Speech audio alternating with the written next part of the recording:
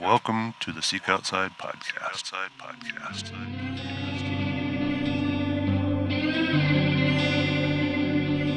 Yeah, there's no question to know. David Lean. And you were the head chapter leader of Colorado BHA? Clay Hayes. Well, I got stalked by a mountain lion, made a fishing pole out of a lodgepole pine.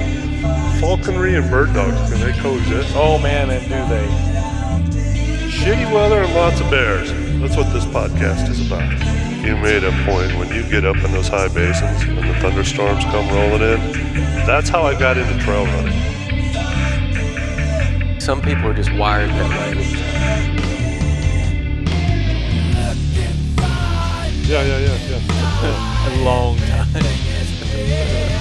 So, Nathan, you done anything interesting lately? This is your first trip to Montana, right? Yeah, I went to Market on Front this morning, had some coffee, got a breakfast burrito, took a walk down by the river. It was really nice. What about you, Ryan? I'm in the same boat as Nathan. Breakfast burrito. I actually got a sandwich, switching it up a little bit. Place is awesome. Everything's great. Oh, yeah. You do anything interesting, Clay? Well, I got stalked by a mountain lion, made a fishing pole out of a lodgepole pine, caught a trout, had that for breakfast, made a fishing lure out of a old rusty bottle cap, just standard stuff. Oh, yeah? Man, You that's should nothing. really try the breakfast burrito, man. That sounds. I had a trout taco. Trout taco. Not this morning? Yeah. That was last September. Last September? So I got dropped off on a remote backcountry lake in central British Columbia and was a participant on the show Alone. Nice. What did you take from that? I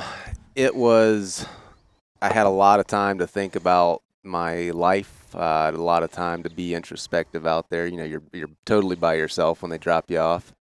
You do all your self-filming, and you're given time to question, why you do things the way that you do them, and that's something that's it's hard to get these days.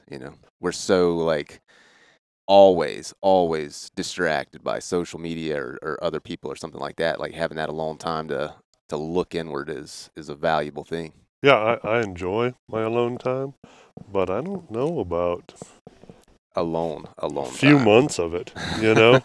or potentially. Now, you're a pretty skilled outdoorsman, and I imagine you brought a very unique skill set to them because you're also a filmmaker. Yeah. And you used to be a wildlife biologist. Yeah. So, Yeah, I mean it's I don't know. I've always been an outdoorsman. I've always been attracted to wild places and wildlife and hunting and fishing and always did those things. When I was a kid, I was really into primitive skills and just survival skills, if you want to call it that. And so I spent a lot of time doing that. I spent a lot of time in the woods, making snares and fishing with, bone gorges and things like that because I thought that was cool. And I never thought in a million years it would ever end up turning into anything. And lo and behold, here comes this show that's my life is a resume for this thing. yeah, it is. It is. I mean, you practically, then they might consider making you producer or something, Those guys, the producers and the editing crew, man, they do amazing work and they have a tough job. Oh, yeah. Yeah. So what surprised you the most? Or there's a lot of things you can't say about it, and I have TiVo'd it, but I haven't watched it. Yeah. The first episode's out, right? Yeah, so the first episode's out, and it's, I guess I can't really talk about what surprised me the most at this point because it's going to be part of the storyline that they tell, but I can tell you that what I thought was going to be my biggest challenge didn't end up being my biggest challenge. It was something that I didn't expect, that ended up being something that was a major thing for me to overcome, while I was out there.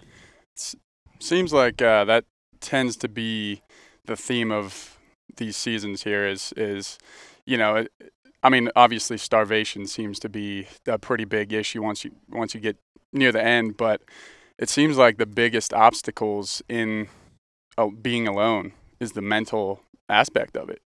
Did you find that pretty true? Yeah, absolutely. I mean, everybody tends to focus on the physical aspect of this, like survival skills, which are important, very important, and for some people more important than others.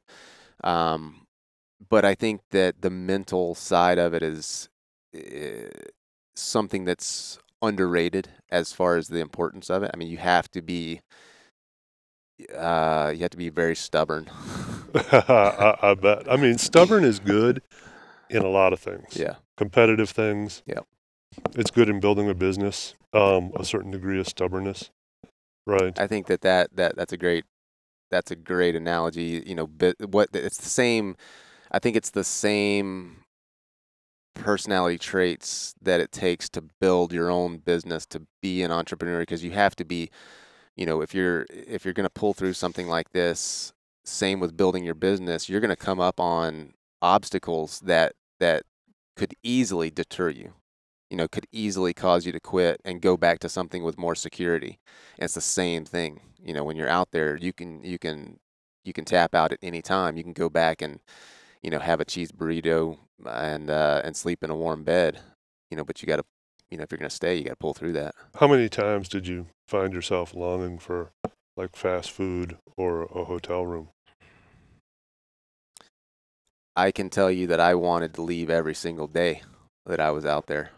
I wanted to go home and see my family, because, with COVID and all that stuff, like I was away from them for a long time before we ever got into the woods, with quarantine and all that. Oh, really? Yeah. So it wasn't what you see on the show isn't the whole time you were away. We had, anytime you cross, we got special allowance to cross into Canada, but we had to quarantine, for the 2 weeks, and then, you have an orientation period, and then they launch you. Oh, really? Yeah. So what was the orientation period like? You're just going over the rules and the fish and game regs, and kind of getting the lowdown on the area, and they do like a camera training thing and bear safety and all that stuff. So did you have to like follow fish and game regs out there, or were they a little bit loose? Yeah, you have to, they can sometimes get allowances, I think, for certain things, but for the most part, you're following the regs for the area. I was wondering that. I always wonder if, if a guy gets a moose or anything like that, if, they must pick areas that you don't have to draw into. It must be over the counter, right? Otherwise, yeah, if it's a draw area, it's kind of doesn't really matter if you can survive or not. You can't kill anything. Yeah. We were able to hunt deer, cougars, bobcat, things like that, and then all the small game. There was rough grouse, there was spruce grouse, hares, things like that. Were there any other big animals in the area? Oh, there were grizzlies everywhere. But moose? Yeah, I saw moose, but the most prevalent big game animal that I saw was grizzlies. I mean, everybody was dealing. There was bears everywhere. That doesn't give you a lot of comfort. No. when you're sleeping under a flimsy tarp on the ground. Yeah, did it start to? I guess you slept lightly often. I actually slept very well. It didn't bother me for some reason, and I don't know why. I mean, if I had, so far on the season, they've only covered like the first 5 days or so, and so I can't really speak about what happened, after that. But there was grizzly sign all over the area, like the place that they dropped me off. As soon as you hit the timber line, there's a rub tree right there with grizzly hair stuck in it. Where it's a marking post where they'll stand up and rub on it. And so that's like you haven't even got into the woods yet, and there's grizzly sign right there. Yeah. I want to do some housekeeping here for a second, because we know you and have known you for a while, but I'm thinking a lot of people that are listening probably won't. So Clay Hayes, you're from Florida. Yep. So grew up in the deep South, doing a Mhm. lot of offshore fishing, inshore fishing, hog hunting, things like that. I met you at a traditional archery shoot in Tennessee years ago where you were teaching a primitive bow building course, which you do frequently. I would say that you are a master craftsman of Osage self bows. Mhm. Have been doing that for years. You've been hunting with self bows for 20 years Yeah. exclusively, Almost exclusively. almost. Yeah. And you're also a YouTuber and video content maker, filmmaker. You've got a very popular YouTube channel, which is just Clay Hayes, Yeah. your name, Hayes. So, guys, look him up. He's got some really good stuff out there. You're wildlife biologist, Yeah. worked for years as a wildlife biologist, and then decided that you were going to take a different path in life for you and your family. Yeah.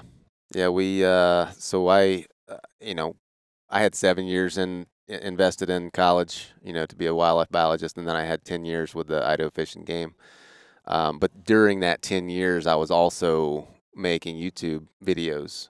And I started that without any expectation of it turning into anything. I just did it because I like to, the first videos that I put out was just teaching people how to make bows. I enjoyed doing that. I enjoyed making the videos. I enjoyed teaching people, and I was good at it. Like I could explain complex processes in a very easy to understand way. I would agree with that. And so, I started making them like that. And eventually, we're here at the Backcountry Hunters and Anglers Rendezvous. I made a film about how I feel about hunting, and that was called Untamed. I think that was 2013 or something like that, and it premiered at the BHA Rendezvous in Denver. And that was my first big exposure to a crowd, and that video did very well. And after that, it kind of started picking up. Then I started doing a video series for BHA called Backcountry College. It was just teaching basic outdoor skills, and things started picking up. And eventually, by 2017, so a long time. I started. I think I put my first YouTube video up in 2009. By 2017, I'm making money and making enough money to where I'm and using only a small percentage of my time to do that. And I thought, well, if I can make this much money with 5% of my time, I know that I can make it if I just dedicate myself to that. And so I gave my notice November 2017 with Fish and Game, and 2 weeks later, I was on my own. Yeah. Did you, so just with the whole YouTube thing, did you get to a point where you knew that was kind of going to be your path, or were you hesitant to dive into just living off of YouTube at all? I was not hesitant because I knew that I could, even if the YouTube thing didn't make it, I can do anything. I can build barns. I can, whatever. I could make a living doing something. So I knew that, we weren't going to lose the house, things like that. But it's still for my wife, it was pretty stressful. Oh, yeah, I can You know? imagine. Yeah.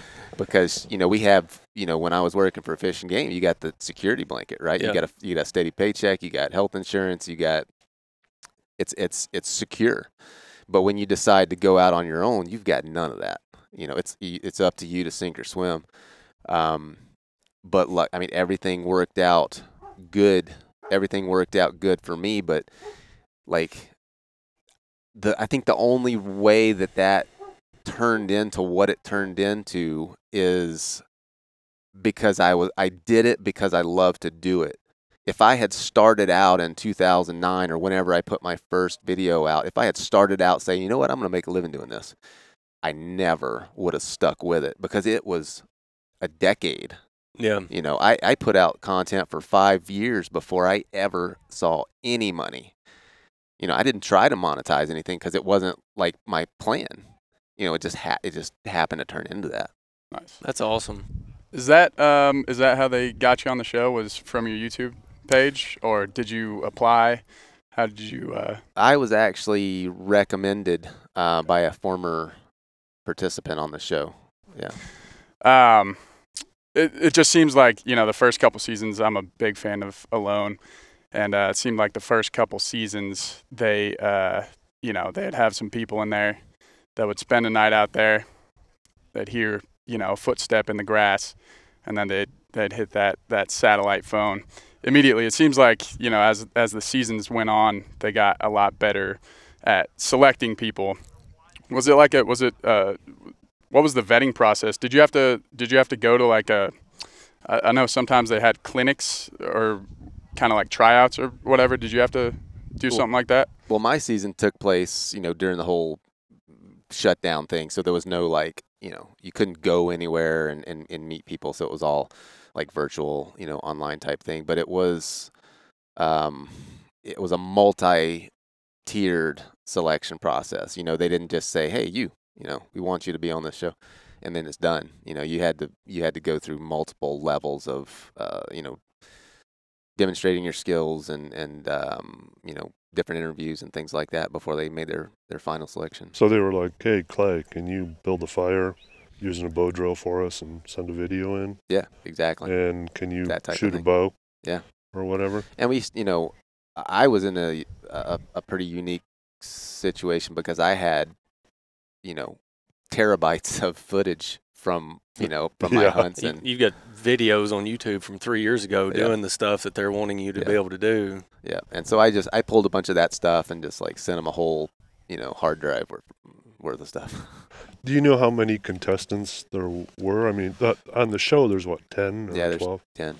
And then, but how many were they looking at? Was it like 100 or 1,000 or I don't know. 30? I mean, they get tens of thousands of applications Oh, they do? every year. Yeah. But I don't know, I don't know how they break it down, how they end up with the final couple that they have. I'd say they look for 3 or 4 that are highly qualified, regardless of personality. They look for a couple that are spicy and give some interest, and maybe they look for a little tension or conflict at some point.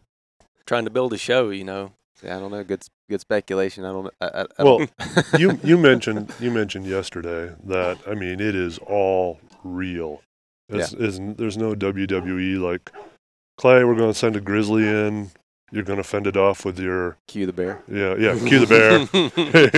Here you go. Here's your bear. old face ripper. Yeah, exactly. No, it's there's nothing else out there like it. In the TV world, it's as real as it gets. I mean, there's nothing contrived about the when they drop you off. It's they drop you off with your 10 items that you select and a case full of camera gear, and then they leave. And it's up to you, to make that to utilize whatever resources you have, to make a living there. And you don't have any say on where they put you. You're not able to look at a map, which is frustrating because it's you have anything that's on that land that's there, you don't know it's there until you find it yourself. Do they blindfold you going in too and spin you around? No, they don't blindfold you. The interesting thing about our season was that it was there was wildfires to the south and the wind was blowing that smoke up, and so on the boat ride in, it was so smoky that you couldn't see the shoreline, and so you might as well have been blindfolded. I had no idea where I was. The logistics of that are just really interesting to me. It's an amazing show. It's an amazing concept. I'm just sitting here wondering how many pages the hold harmless agreement would have to be that the lawyers come up with on that. I mean, it's just incredible that it's just incredible to me. Knowing you and knowing what I know about you, you live in Idaho. You're also, I would say, you're pretty expert at wild edibles as well. You do a lot of gardening, you do a lot of that stuff, but you also can gather things, and have been doing that for years. So when I saw, none of us knew that you were going to be on the show. I guess you had to keep that pretty close to the vest. But when I found out, and then I found out where they put you, I thought, man, that is right in Clay's wheelhouse. Yeah. I mean, he's got the same flora and fauna. He's got the same plants and animals that he's familiar with. He knows animal behavior. He's got resources he can use there. That is just in his wheelhouse. I'm going to imagine Clay had like a full cabin by the time you left, you know. Yeah. Like a working recliner. Yeah, exactly, with like 3 or 4 bows for different situations. Maybe a big know. caribou Euro Yeah. mount over the fireplace. Yeah, caribou furs for warmth, Yeah. you know. No, seriously, when I saw that, I thought, okay, this sets up very well for him. And my concerns for you in the season are going to be the same concerns that I would have. You know, I've got a wife and 2 kids. It would be really hard for me to be away from them. Your wife has got to be a just phenomenally tough lady. She I've is. got She's mad amazing. respect for her. My wife would have a lot of trouble with Do, it. do they send your family like a thing like we got a pulse from Clay today, so he's still alive? Yeah, they try to keep them updated. You know, they can't tell them like what's happening out there, but they can tell them I'm not dead. Oh, okay. Like That's daily good. or That's good. weekly or what? I don't know how often they keep them updated, but you know, she was updated on what was. Can we talk? Did they monitor other things like your heart rate? Your Oh yeah, we can talk about like the med checks and stuff. You know, so periodically they would come out and you know do med checks, and they'll show that on the show. You know, they'll show that when they come out and do those things, and they're just taking your vitals. You know, they take your weight, blood pressure, heart rate, all that stuff, making sure you're not getting you know frostbite on your toes. They want you know the last thing they want is for someone to be you know put themselves in serious danger, and you know people will do that, you know, and we've seen that on some of the previous seasons. You know, people are dogged, they're tenacious, and you know they've had to pull people for medical reasons before. They did that last season with was it Callie? Yeah, I mean Callie was Yeah, she was going to amazing. stay. She's amazing. And she was happy about it. She had frostbite on her toes, and she's happy about being there and was Yep. talking about how much she loves it. And You think about amazing. the mental, just the resiliency and the toughness that takes to be able to do that and maintain a positive attitude. I mean, I don't know. I think some people are just wired that way. yeah. Yeah. Like my grandmother's 99, and I've never seen her mad, and she's just happy no matter what's going on in life. I think some people are just blessed with that, Yes. and some I agree. people struggle the other direction. I was going to ask, when they come do those med checks and get you new camera batteries or whatever, does that help your mental? Like, were you looking forward to that each week or whatever? Like, just because you'd have that human interaction? Well, no, not really, because it can be a bit of an inconvenience, Yeah. you know, because I've got things to do. Hmm. But then the other thing is they don't, like, when they come out and do that, it's not like they're not coming to visit. Yeah. You know, they're coming to do the things that they need to do, and they get out as quickly and efficiently as they possibly can. And so they don't chit-chat. They're not going to hug you and You know, they Yeah, don't give stuff. you any information. You can press them for, you know, you can press them all you want for info, and they you know, they don't talk to you. so they don't even tell you like, well, there's only 7 people. No, left no, now. no, no. You don't know. You don't know. You might Mm. be 80 days in. There might be all 10 people. Yeah, you don't know anything. Or it might be 2. yeah, and you have no idea what's you going on could with the be others. 2 days away from winning, and you know they don't want you to know that. They want it to be as hard as it was on day one. Yes, absolutely. So I don't know. I've never watched a complete season, right? So do they just show up like to the winners? Do they just show up and be like, congratulations, you won? Or is it, do you know? Or, I mean, obviously they've showed it on the other shows and I just don't know. Well, in the past seasons, they have had like a family member come out, you know, and like surprise the winner. They'll like come up behind them, you know, and it's this big emotional like reunion, you know, because they haven't seen each other in however long they've been out there. So the winner is going to be there a few days on their own probably because they'll have to be like, oh, Bob's the winner. Well, let's get a family member out here now. Or do they like pre-stage them like That Yeah. I don't know. I You couldn't don't know. tell you. So earlier you mentioned that, you know, you were thinking of heading back every day. You were wanting to head back and have a cheese burrito or whatever. What do they have like when you get back? I mean, I don't know if that's exposing the fourth wall a little bit too much, but do they have a nice spread, or I would assume if you're really starving, they probably have to kind of work you back into, Yeah, eating. I think it varies for everybody. Everybody that comes out has a little bit different needs. Okay. But I couldn't, I would imagine that if you wanted a ribeye, they would probably make that happen. I mean, it is I'd hope. History Channel. They can afford a ribeye. I don't know. I don't know about that.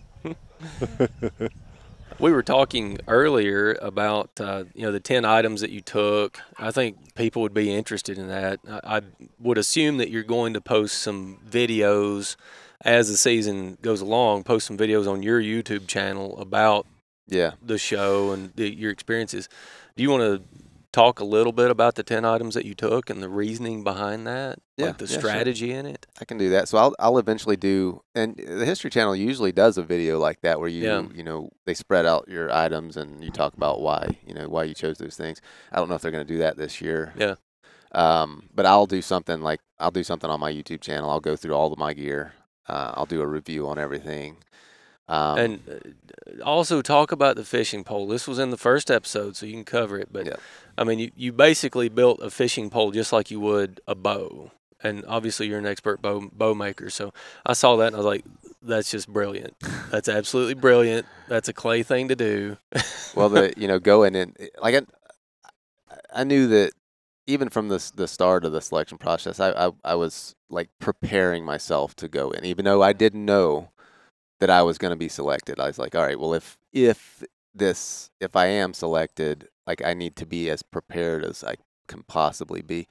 And so I started looking into, different ways, like how do you make a net? How do you make a fishing rod and reel that actually works, that I can cast a lure, different things like that.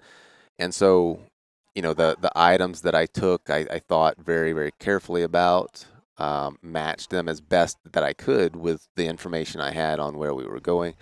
And then, so that, let's see if I can never remember like all of them. So I had a Leatherman multi-tool, I had a sleeping bag, I had a 2-quart pot, I had a ferro rod, and I really debated on whether or not to take that ferro rod.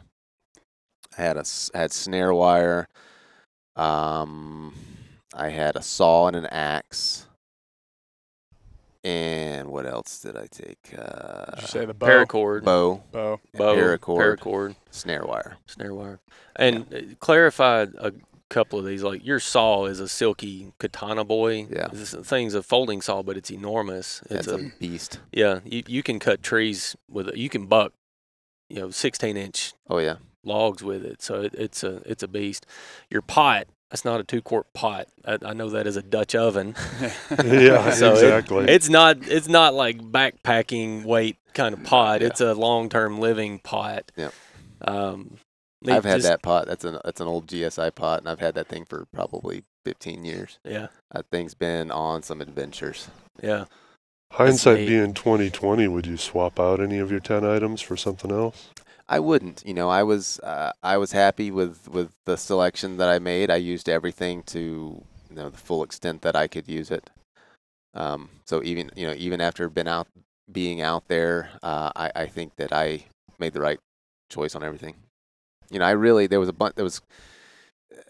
didn't make my final selection until just a few days before taking off, because there was like a core group of things that would have gone anywhere. It didn't matter where they put us. I would have taken that core group of things.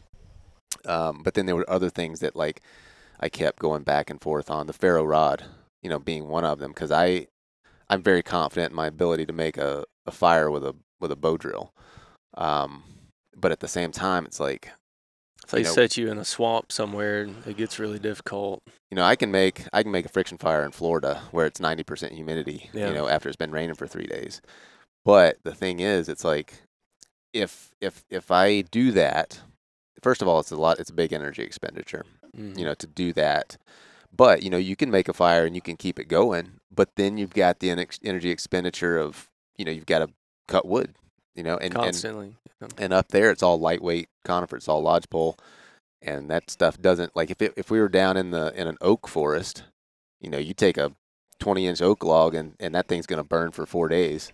That's a different story, But if you pile a fire up with lodgepole rounds that are dry and that thing's ash in the morning, and so for me the decision to make a ferro rod versus taking just making primitive fire was all about just being energy efficient. Yeah.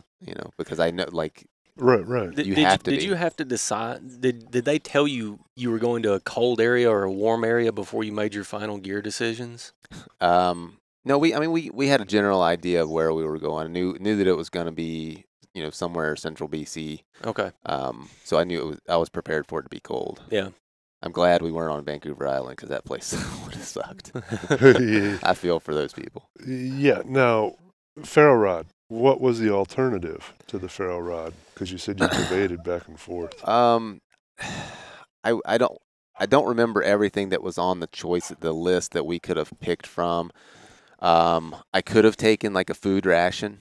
I could have taken salt. I could have taken. I don't know. There's a number of different things that you can choose from. So you're just eating plain. Did you find some herbs and spice everything up with blueberries, or how did that go with just making the food exciting after a while? I can imagine after the 50th time you've eaten lake trout, gets a little old. Well, you'll see, as the season rolls out, you'll see some of the different things that each of us found, and each of us were able to forage and catch and kill and things like that. So now you, because you've been a filmmaker as well, that's probably a little bit of a different skill set than what they're used to. Did you try to make your filming into more of a story, or more instructional, or were you like, this is just my day? I don't want to screw with anything. They said they told us before we went out, like, we don't want how-to videos. Oh, really? And so, I filmed, like, filming things to tell a story is second nature to me. It's because that's what I do all the time. During my hunting videos, you have to capture the different elements of that story to be able to tell that story. And so for me, that just came second nature.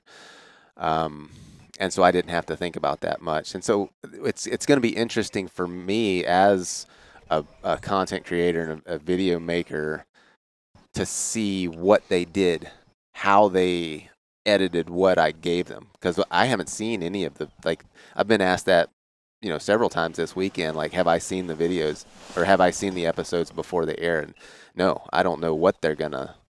I don't know what they're gonna do. With you don't know what they're going to pull from the Clay Hayes video collection. No. Now, did you know the people before you went on? Like, you're like, these are the 10 people I'm going on. You guys had a little party, or icebreakers, or was it like, and you're like, wow, that person over there is really good and is my biggest threat, or were you just totally blind on that? Yeah, I mean, you can kind of get a feel for people during the orientation, but I can tell you that people will surprise you. Like, I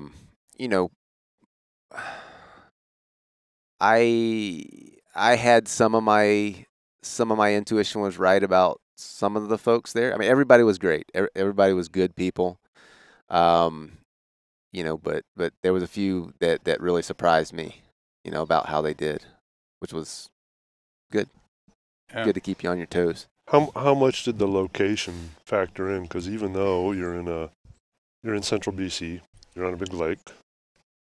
I think you alluded to there was a lot of variation in where you got dropped off, and I mean, I've seen this in the few episodes I've watched before where one guy has a moose wander into camp. Another guy has a great fishing area, but there isn't. You don't necessarily have. Not everyone has moose walking around by them and great fishing right off ashore. Well, they scout all the locations and they try to get things as even as possible, but on a natural landscape, you just have to, you have to deal with what you've got. You can't, there's no way to truly make everything 100%, equal across the board. But they really try hard to give everybody a fair chance, to give everybody the resources that they need to make a living, and it's just up to you to find and utilize those resources. And that's the mentality that I went in there with, and that they used that on that first episode. That voiceover that they used is like, you can hope to get a really good site, you can hope for the best, but if you do that, you're likely going to get disappointed. Or you can go in there with the thought that, they've trust them that they've done their job to find equal areas, or find an area with resources that you can make a living with, and just use your knowledge and skills to find what is there and make the best of what you've got. I'm really interested by the strategy piece of it, and I was thinking about something that you said. I guess it was in the narration on the first episode about, how you spent 19 days, and this is before the episode, obviously. This is like last hunting season, I guess. You spent 19 days hunting, covering on average 4 to 8 miles and maybe 3,000 feet of gain and loss before you were able to get an elk. Yeah. The caloric expenditure there would not be sustainable. So that's just incredibly high risk, high reward. And then, I've watched some videos of like from the 1950s in Canada of the Cree Indians and stuff, and the way that they organize their tribe, and the hunting and trapping and things. And the women typically would be the gatherers of the berries and roots, and they would do all that stuff, and they're bringing in some calories all the time. Well, then they take those calories and invest them into trapping, and they get more calories, and then they take those calories and they invest them into the long hunters, and the long hunters will be gone 3 weeks. They may wind up 100 miles away and get a moose and then bring the moose back. So that big game hunting is a very high risk, high reward game. And I'm just really interested to see what your strategy is in how you divvy up your time. Do you? I'm just really interested to see that, because you've got fishing, you've got wild edibles, you've got trying to go for a deer, you've got, if you get a deer, you're in a huge grizzly area. So do you do a food cache? Do you do a bear bag hang? How do you? What was going in your mind? I know you can't talk about the results, but what was going in your mind? What was going through your mind as you were going into this? Well, I mean, the stuff that you're referring to was on actually a video that premiered on my YouTube channel just before the premiere of the first episode, where I was talking about those things, about how difficult it is to take an animal with a traditional bow. You need time, you need opportunity, and our elk season, like, I can't keep weight on during elk season. I cannot do it, and I'll eat 3,000 calories. Like, normally I don't eat breakfast, and I'll take some jerky or something for lunch, and I eat a big dinner. But I'll eat 3,000 calories a day, and I lose muscle. I mean, I lose all my fat. I start losing muscle during elk season just because I'm going so hard, and you can't do that. You cannot keep that up on a limited diet. Yeah. And so I'm very, very aware of that going into this. And so, I'm there just to figure out what is available, and then in that first episode, you see that I'm finding mushrooms. If that's the opportunity, that's what I'm going to exploit. I'm not going to kill myself trying to go after a deer if I'm going to burn myself out, trying to do that. Yeah. I'm just looking for what's available. What do you think the amount of calories that you were taking in was on average? I have no idea. I mean, those during that first week or so, I have no clue. Yeah, no clue. They come up. I don't know, sometimes they put like little overlays on the screen that says how many calories you've taken in and all that stuff. But of course, this is a podcast; people can't see you. But I would say that you were already at a sustainable weight. You're a pretty lean guy going in, so You see some of these people that lose 50 pounds. If you lost 50 pounds, you'd be in the hospital. Yeah. I wouldn't make it. Yeah. Yeah. You You were already pretty lean going in. So Yeah, and so I hit the ground. Other people put priorities in their shelter. I didn't. I knew that I couldn't afford to not find food, and so that was my priority when I hit the ground, is to find food. mhm. Did you put any weight on before you? Did you just start drinking olive oil, or? I gained some weight before I went in.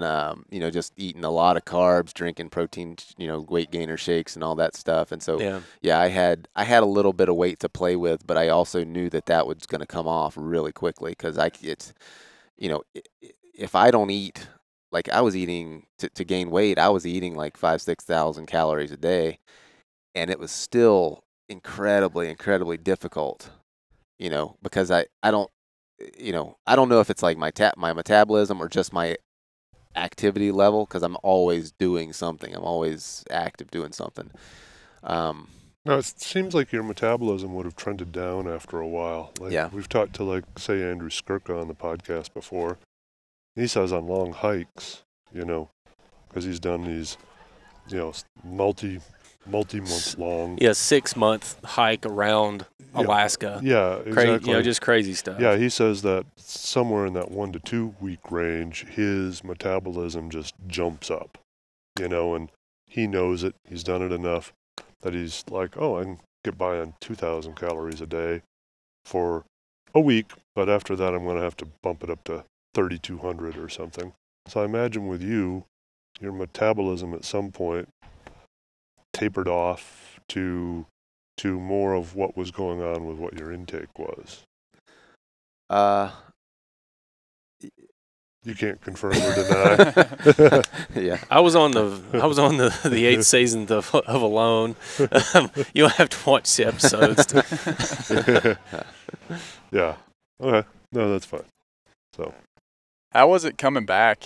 Like after however long you spent out there, was it hard? Like talking to people? Like. No, not for me, because being away like that was normal for me.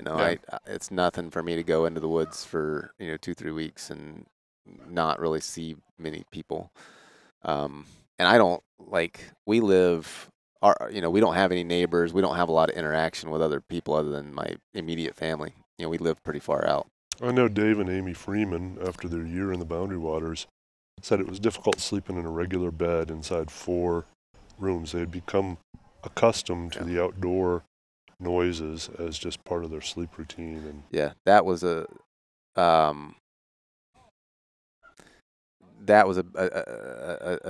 little bit difficult coming back. Just being in a room, and I couldn't sleep for a while.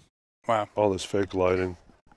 I don't know what it was. It was just not, the lapping of the waves on the lake and the wind wasn't there, and Got to get a white noise machine now, I guess. Turn that AC on, let it hum. Yeah. Man.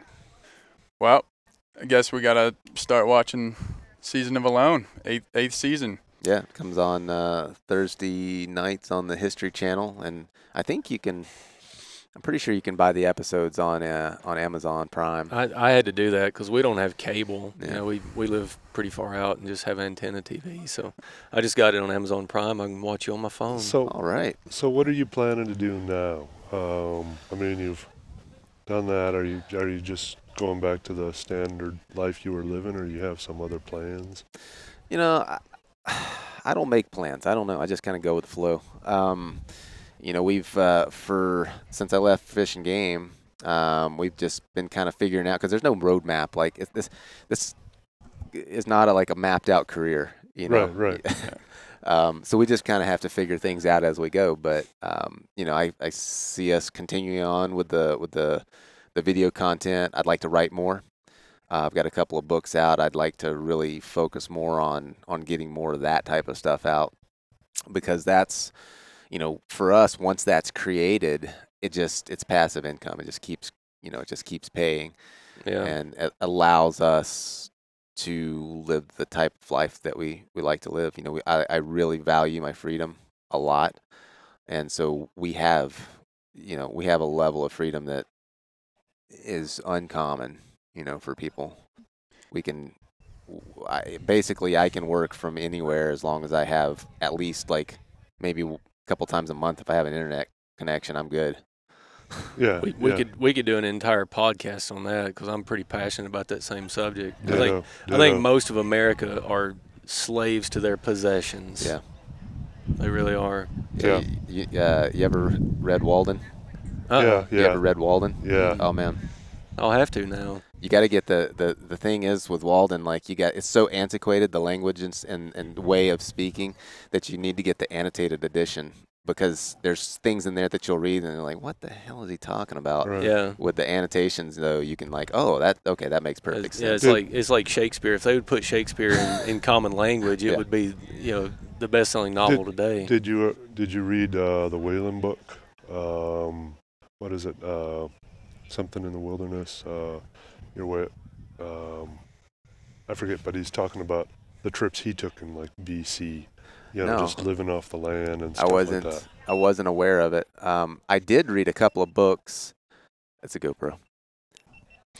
Out of battery. I did read a couple of books in preparation for going out there. I've been a student of Stoic philosophy for a lot of years, and so one of the books that I read was How to Think Like a Roman Emperor. It's a great book. It's about, it uses examples from Marcus Aurelius's life and his brand of Stoicism, but then there's this other side of it. It's written by a psychologist. But anyway, it's all about psychology and Stoicism and all that stuff. And then the other book I read was by Viktor Frankl. It's called Man's Search for Meaning. And Viktor Frankl lived through the Holocaust. And the first half of the book is all about his experiences in the Nazi concentration camps and the just unbelievable, incomprehensible things that those people endured. And then the second half of the book is like his analysis of, the mentality of people that survived that versus, the people that kind of just gave up. When you read that stuff, it puts our suffering in context. We feel sorry for the soft lives that we live, compared to some of the things that people have endured in throughout history. Yeah. The Whalen book is On Your Own in the Wilderness. I just remembered the title. So. Getting into the philosophy side of it, I was thinking when you were talking about the time for introspection and all that, I think if I were alone that long, it would be hard, because there's some things that I don't like about myself. And I think if you're alone for that long, you're either going to fix those things or you're going to come to terms with your own imperfection. Yeah. I think that's and I've not come to terms with my imperfection, so I'm still in the fix-it mode. I think that'd be I don't know. I just think it would be kind of weird and maybe good, but also really tough. Well, I think that anytime that if you want to experience any kind of personal growth, you have to go through pain to get there. Yeah. You have to go through adversity and challenge. You have to face those things about yourself. And I think that the vast majority of people never get the opportunity to do that.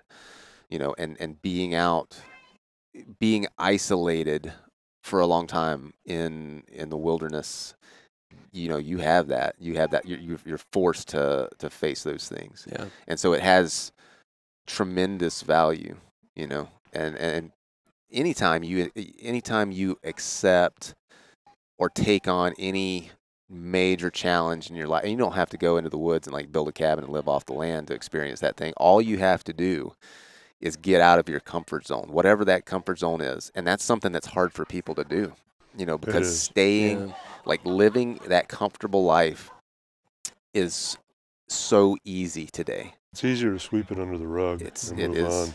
It Also, is. And I think most people are just asleep at the wheel. I really do. they live passive lives. Got a dogfight back here. Yeah. They live passive lives, and it's easy to understand because it's so easy to do. But I think, to develop as a person, to develop character, you've got to challenge yourself. Clay, I think you're giving an excellent wrap up on this podcast. Yeah, I'll be expecting your book on philosophy. Yeah, with your Maybe life coaching. I think you're giving an excellent wrap up there. Well, there's a book. There will be a book that comes out of my experience here. So, and there'll be a lot of that stuff, a lot of life lessons, a lot of That's awesome. a lot of philosophy. So it changed you as a person a bit. Can I reserve an autographed copy? Absolutely. I would. I don't really think that appreciate you can. I don't think that you can go through something like this and not come out the other side a little bit different. Yeah. Yeah. So where can people find you? My website's twistedstave.com. Clay Hayes Hunter on Instagram, Facebook, of course, YouTube. Just Google Clay Hayes and you'll find all that good stuff. Can you find all your books on your website? Books are on the website. Yep. Okay. Yep. They're on Amazon. And what are those called for people? The books that I have out currently, one of them is just traditional bow hunting. It's basically a compilation of old articles that I had published in various magazines. And then the other one is about bow building. It's a traditional bowyer's handbook, so it just takes you through the whole process. And then I've got DVDs on there that basically go through the same thing. Got a Patreon site that has dozens of videos on there showing people how to make bows. I think on the Patreon site, I think I'm going to start doing more like woodsmanship type stuff too. Just like understanding thermals, like basic woodsmanship, trying to get people out to have a better connection with nature, I guess. Well, Clay, thank you so much. We'll be watching. Well, I'll be watching season 8 alone. Well, I'll be watching right along with you. It's a surprise it's almost as much of a surprise to you as it is to us. It'll be curious if they make you look like Clay Hayes. The Clay that we know. It'll be really interesting. Yeah, it will be. Yeah, it will be. Well, I appreciate you all having me on. Yeah, you're welcome to join anytime, man. All right. Reach out anytime. Thanks a bunch.